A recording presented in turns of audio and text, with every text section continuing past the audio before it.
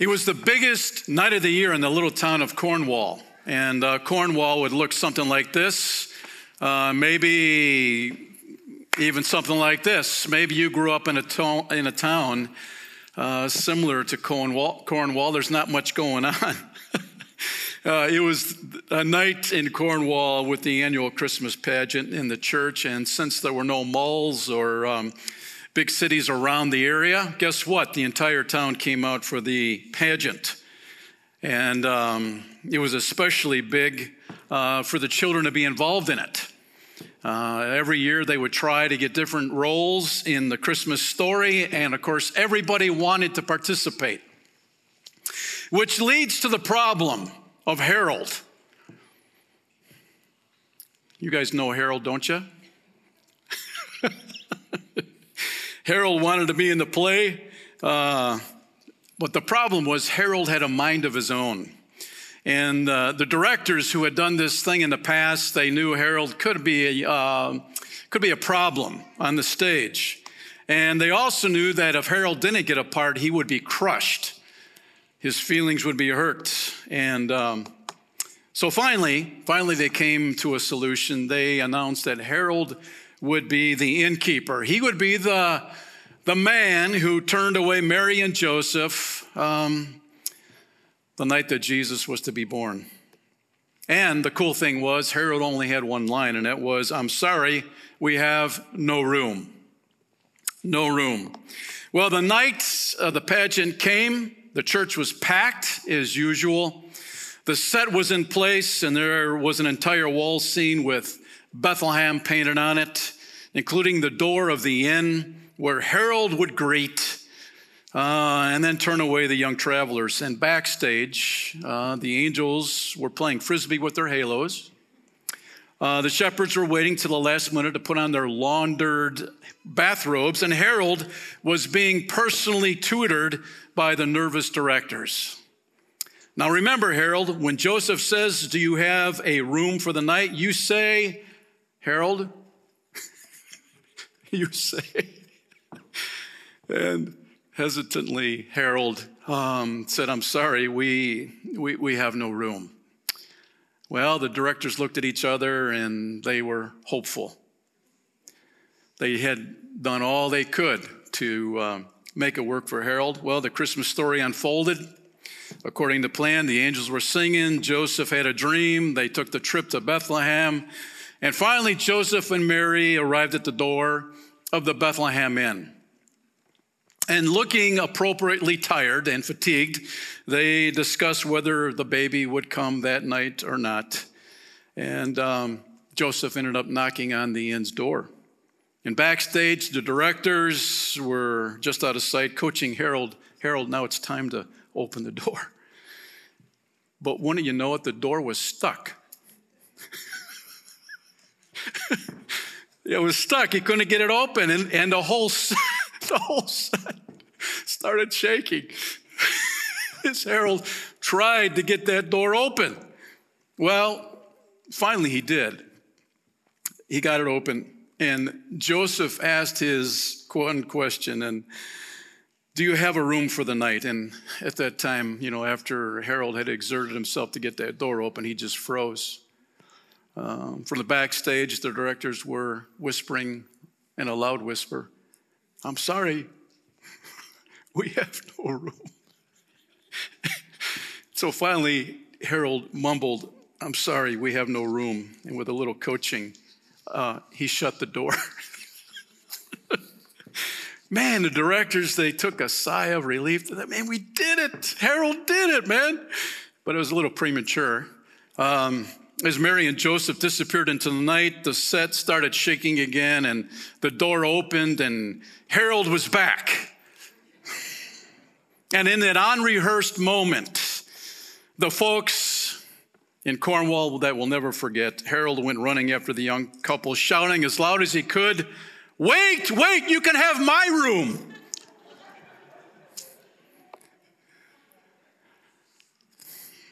Pretty impressive. Pretty impressive. Harold may have understood the real issue of Christmas better than anybody else in the church that night. And the question beckons, how can you leave Jesus outside? You have to make room for Jesus, don't you? You do. And really, that may be the issue for you this Christmas. Luke 2:7 says she gave birth to her firstborn son. She wrapped him snugly in strips of cloth, laid him in a manger because there was no lodging available for them. And so what's going to happen this Christmas? What are you going to do with the Son of God? The one who traded his throne room for a stable. Think about that. We have a decision to make. This creator of the universe giving himself to go to a cross one day and die for you and for me. Well, Jesus is at the door. He's at your door, my door this Christmas, and he's been knocking. Maybe he's been knocking a long time in your life. And it's possible that you've just ignored the knock, pretended you didn't hear the doorbell ring, whatever the case may be. But here's the thing, Jesus is knocking. Will you invite him in to your room? And so we go back 2,000 years ago to that first Christmas Eve, and if we had a roll of film, video of what happened then, there would be no brightly colored lights on anybody's houses. No stockings would be hung over the fireplace, with visions of sugar plums dancing in the kids' heads. No, none of that was going on. It was just another night in Bethlehem.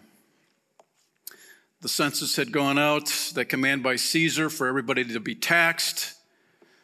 It brought Joseph and Mary to that little town. And it was to be that night that everything would change in Bethlehem. And so when we look at the nation of Israel, it's a little reminiscent of what's going on in our world today. It was a frightening time historically. They lived under a tyrant, King Herod, who would execute people at will. He'd just kill them. If he had a bad day, he'd go out and kill people. The Jews were living in occupied territory. The Romans had taken control of their country. They were no longer free to do and live as they wanted. And these folks in the nation of Israel were thinking, man, when are the Romans ever going to leave? We're kind of tired of them hanging around. Would our world ever change? And suddenly we have angels showing up on a hillside to a group of shepherds and making an announcement that would change the world forever. And so what's going on with this invasion of Almighty God? Well, God wanted you and I to know what he really was like. So let's take a look at Luke chapter 2, and we're going to start at verse 8, and we're going to walk through this the next few moments. You can fill in the blanks along the way, and here we go. That night there were shepherds staying in the fields nearby, guarding their flocks of sheep. And suddenly an angel of the Lord appeared among them, and the radiance of the Lord's glory surrounded them, and they were terrified. But the angel reassured them, "Don't be afraid," he said. "I bring you good news that will bring great joy to all people." Father, thank you for your word. And in this Christmas season, Lord, it's in this room, those watching online, we kind of hit the pause button of busy. The rat race, so much to do, so many places to go. But Lord, we settle in tonight on purpose to allow you to talk to us in a very personal way. You specifically talked to a group of shepherds on a hillside. And tonight, Lord, you're talking to each one of us. We're grateful. May our hearts be open to hear what you have to say. In Jesus' name, amen. Number one in your notes, fear rushes in. Look at verse 8. That night there were shepherds staying in the fields nearby, guarding their flocks of sheep, and suddenly an angel of the Lord appeared among them, and the radiance of the Lord's glory surrounded them, and they were terrified.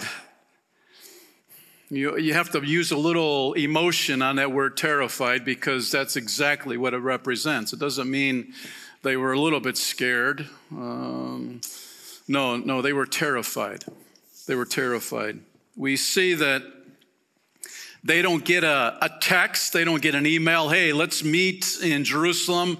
Let's meet at the temple. We're going to have a little gathering there tonight. No, that didn't happen. They were working on the hillside. And these angels that we will see in a moment, they just show up while these shepherds are working. Shepherds staying in the fields, guarding their flocks. We see these shepherds that made the news, they don't have their names in the Bible. We could stop for a moment and think, hey, they were the first to be notified of the birth of Christ. Don't you think it would carry some weight? But I don't think these men cared about being famous, because they were consumed with what they saw and heard and experienced that first Christmas Eve. These shepherds that in the Jewish community, if you had a totem pole on who you would esteem with employment, well, on the bottom of the totem pole would be lepers. They were despised. People would stay away from them. They would shun them because they were contagious. Think about that, being a leper. Who was next in line up the totem pole? It was shepherds. They were despised. They were dirty. They took care of sheep. Sheep are dirty. Sheep smell. And so the people in that part of the country, they looked down on shepherds. And so they weren't held in much esteem at all. But check it out. God in heaven chose to make the announcements to these shepherds, putting worth and value on them. And tonight you may feel like, man, I've messed up so much in my life. I've been a failure spiritually. You don't know my past. Listen, you can talk yourself into a corner, but here's the deal. God's going to come after you anyway. And he's going to make an announcement to you, and he's going to say, I love you. I love you, and I have a plan for your life. So we see that the radiance of the Lord's glory surrounded them. And let's circle that word terrified, because I don't know about you, but we're living in a culture today that's somewhat terrifying. This word terrified means they feared a great fear, to be struck with fear, to be seized with alarm. It stresses the intensity of the fear. Man, I tell you, we live in a pretty unstable world right now. And fear may fill your world, but it doesn't have to fill your hearts. You don't have to invite fear in for dinner, nor do you have to make a bed for it at night in your home. Maybe you're having trouble sleeping because of fear. Well, tonight can make a difference in that as well. I want to read an article that was written. Listen to what it says. This has been a very disturbing year in American history. Millions of Americans at this moment are confused, discouraged, cynical, frightened, and disillusioned. Each day seems to add to our problems. In the midst of all this upheaval and crises and difficulty and problems and fear comes the message of Christmas with all its hope, goodwill, and cheer. I think the message of Christmas has been terribly misapplied and misunderstood for many years. Some think of business, profits, shopping, gifts, tinsel, toys, and celebration. Others think only of Bethlehem, of the star in the sky, shepherds in the field, and angels singing. Still others cynically ask, where is this Prince of Peace in a world filled with so much trouble? Maybe you're asking that question. But the real Christmas message goes far deeper. It answers all the great questions that plague the human race at this hour. The Christmas message is relevant, revolutionary, and reassuring to us today. Billy Graham gave this talk at the White House back in December 16th, 1973. So you see, the world was troubled, not only when Jesus was born, it was troubled in 1973, just as it is troubled in 2020. Nothing really has changed. And so, let's talk about fear. Maybe fear's paralyzing you, and we have a theme through the Christmas story. When you go into the book of Matthew and Luke, you hear this over and over again. Luke 1:13, the angel said, "Don't be afraid, Zechariah." Luke 1:30, "Don't be afraid, Mary." Luke 1:74, we have been rescued from our enemies so we can serve God without fear. Matthew 1:20, Joseph, son of David, the angel said, "Do not be afraid." Is there a message here? Yeah, there is. Don't be afraid. Don't let fear paralyze you. Don't let it cripple you in your life where God has his hand upon your life. Yeah. Max Lucado put it this way: we fear.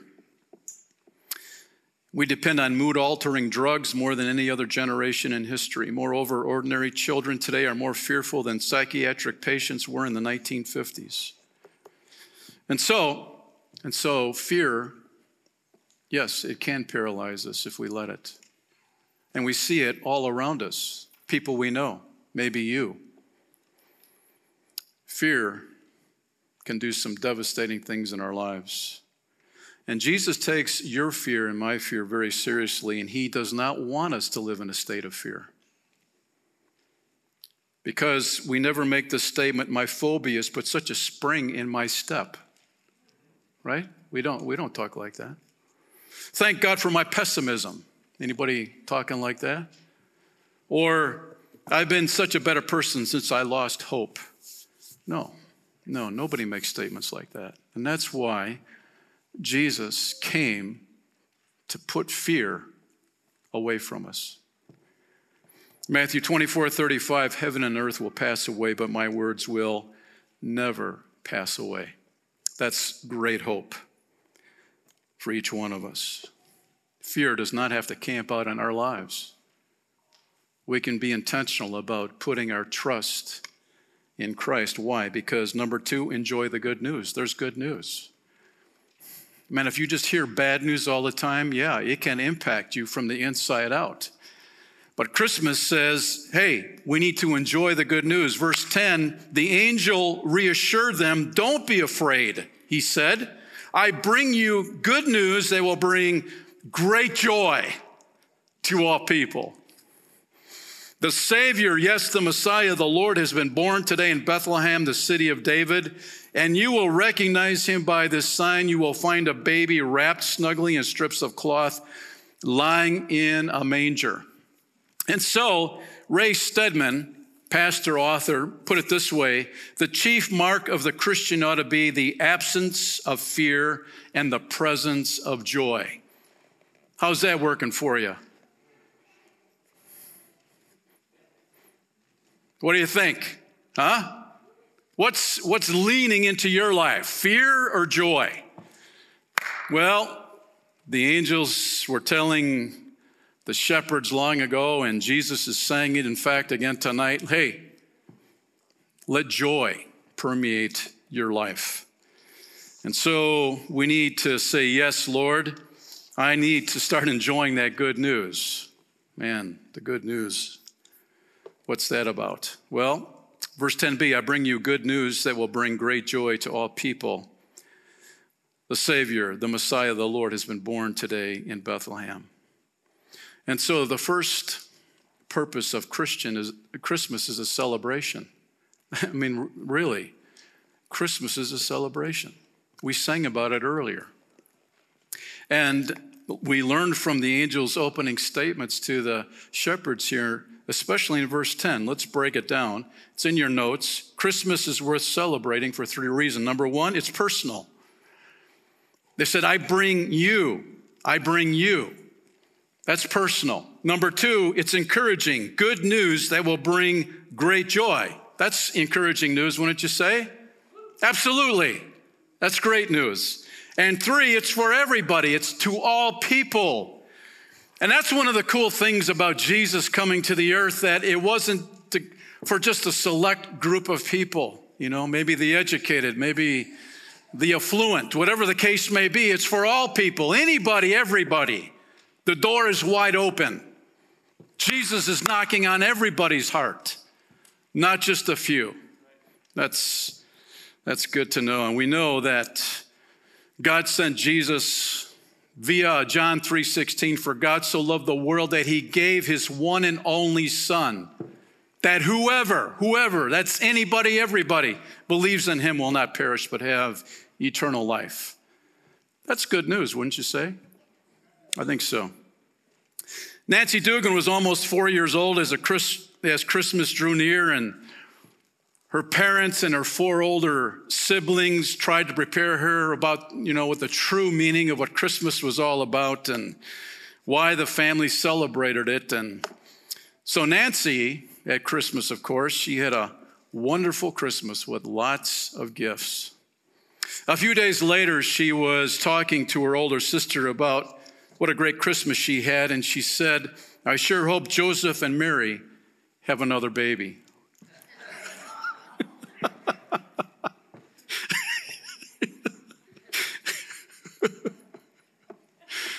Hey, is that what it's all about?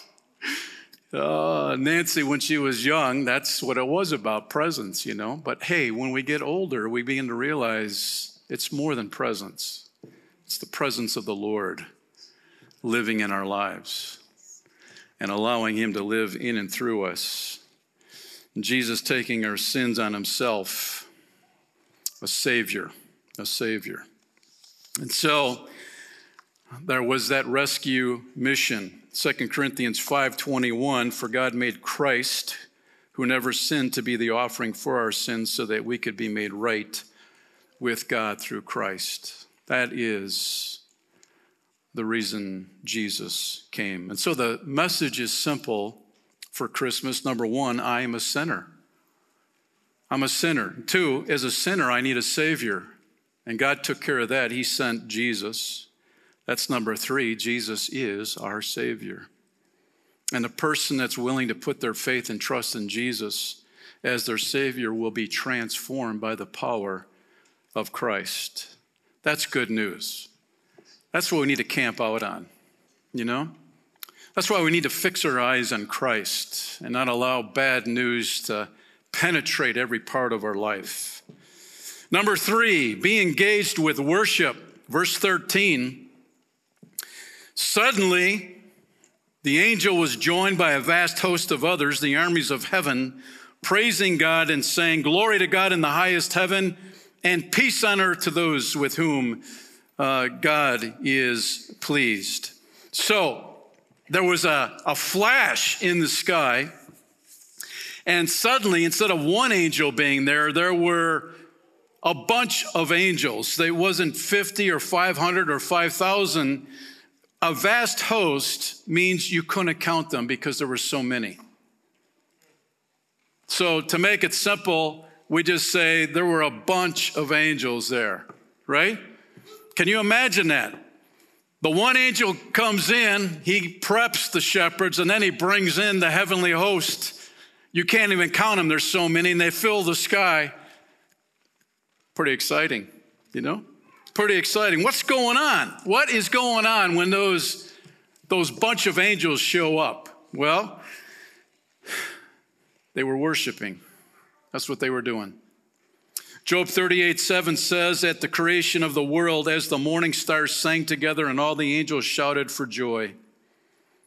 The angels' gift on that first Christmas was worship. Think about that.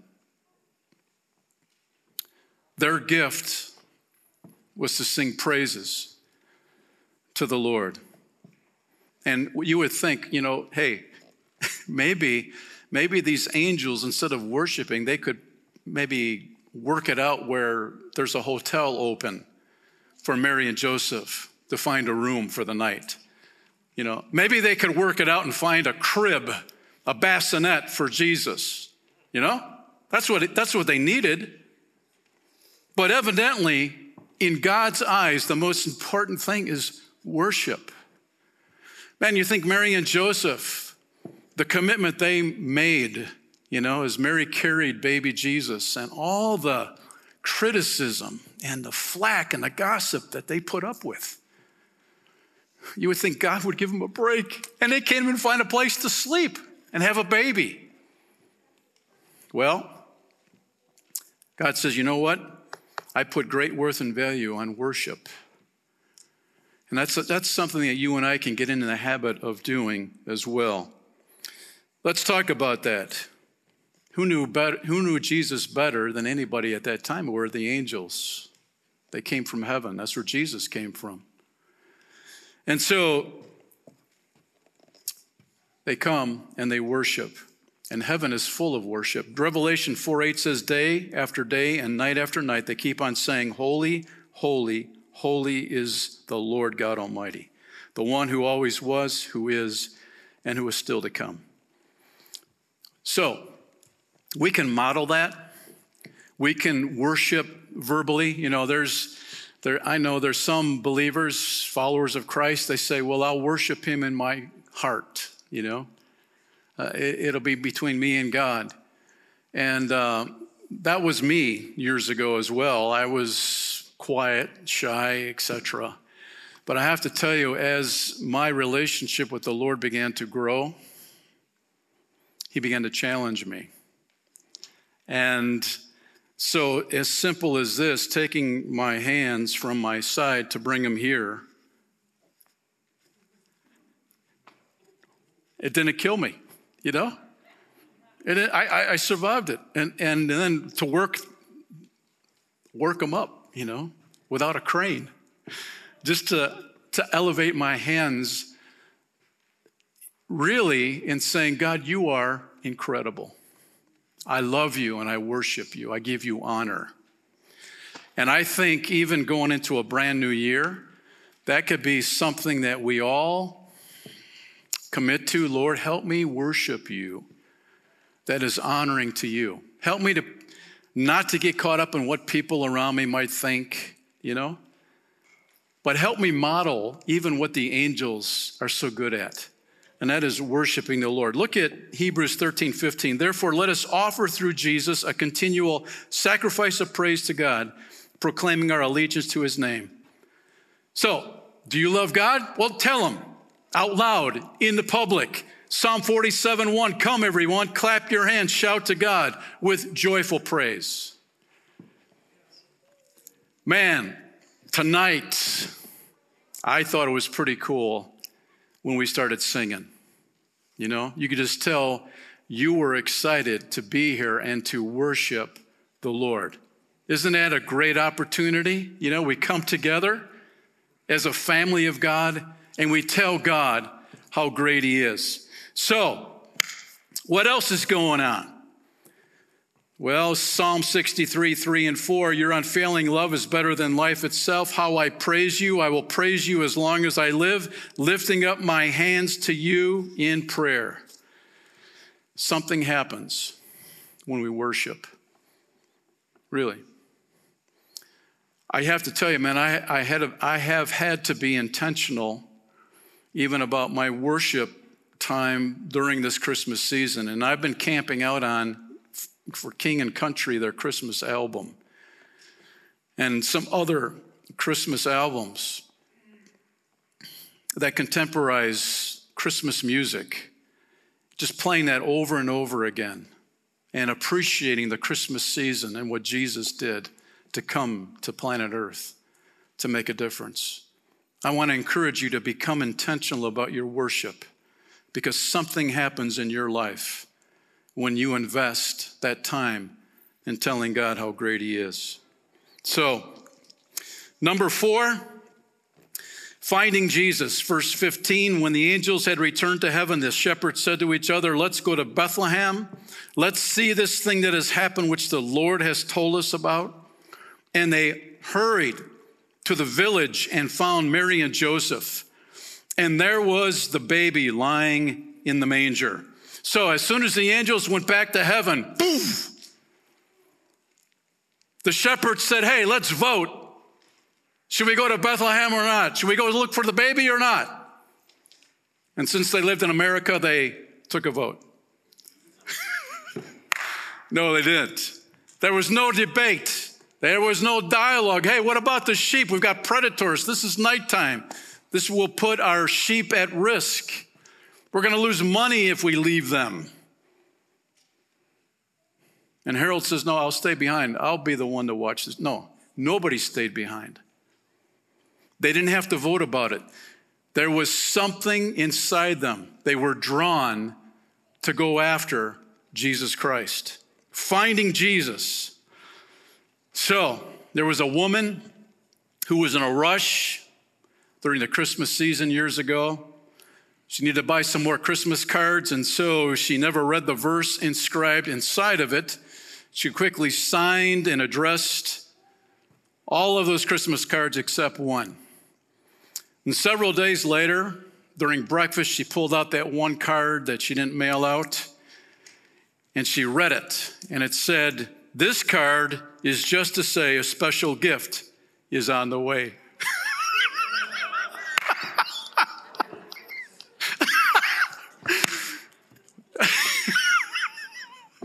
And she thought, man, I'm in trouble now.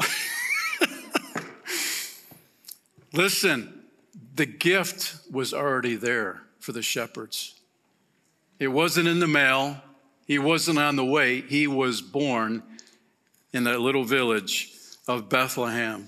Finding Jesus is a priority. And that word found, it says, let's go to Bethlehem. Let's see this thing that has happened, which the Lord has told us about in verse 16. They found Jesus. And you might think, well, I bet you there was a gospel blimp over that manger, over that stable on that first Christmas to help these shepherds find out where Jesus was. No. There was no angel with a sign pointing to the stable. No. That word found means to find after a search. The shepherds knew what they were looking for. The angel told them exactly what to look for. It implies in order to find or discover, searching, looking up and down in order to find something of great value. That's what that word found means. It wasn't easy. And again, you would think, hey, the shepherd, it should have been easy for him because the angels came to them first. No, they had to go looking, ringing all the doorbells, running up and down the alleys until they found Jesus wrapped, tucked in on top of that manger. And so that's a good motivation, I think, for all of us too. We find it so easy to make excuses why, we can't go to church, or I can't read my Bible. I can find out more about Jesus, but I don't have time to read my Bible. We come up with all this stuff. Well, the shepherds provide for us a model. No debate. We're going to go find Jesus. And guess what? Today in our culture, Jesus finds us. Yeah, that's what he's doing. And he came, Luke 19:10, to seek and to save that which was lost. Number 5, tell the good news. Verse 17, after seeing him, the shepherds told everyone what had happened and what the angel had said to them about this child. And all who heard the shepherd's story were astonished. But Mary kept all these things in her heart and thought about them often. The shepherds went back to their flocks, glorifying and praising God for all they had heard and seen. It was just as the angel had told them. What's this about? Friend, when we invite Christ into our life, we need to tell other people our story.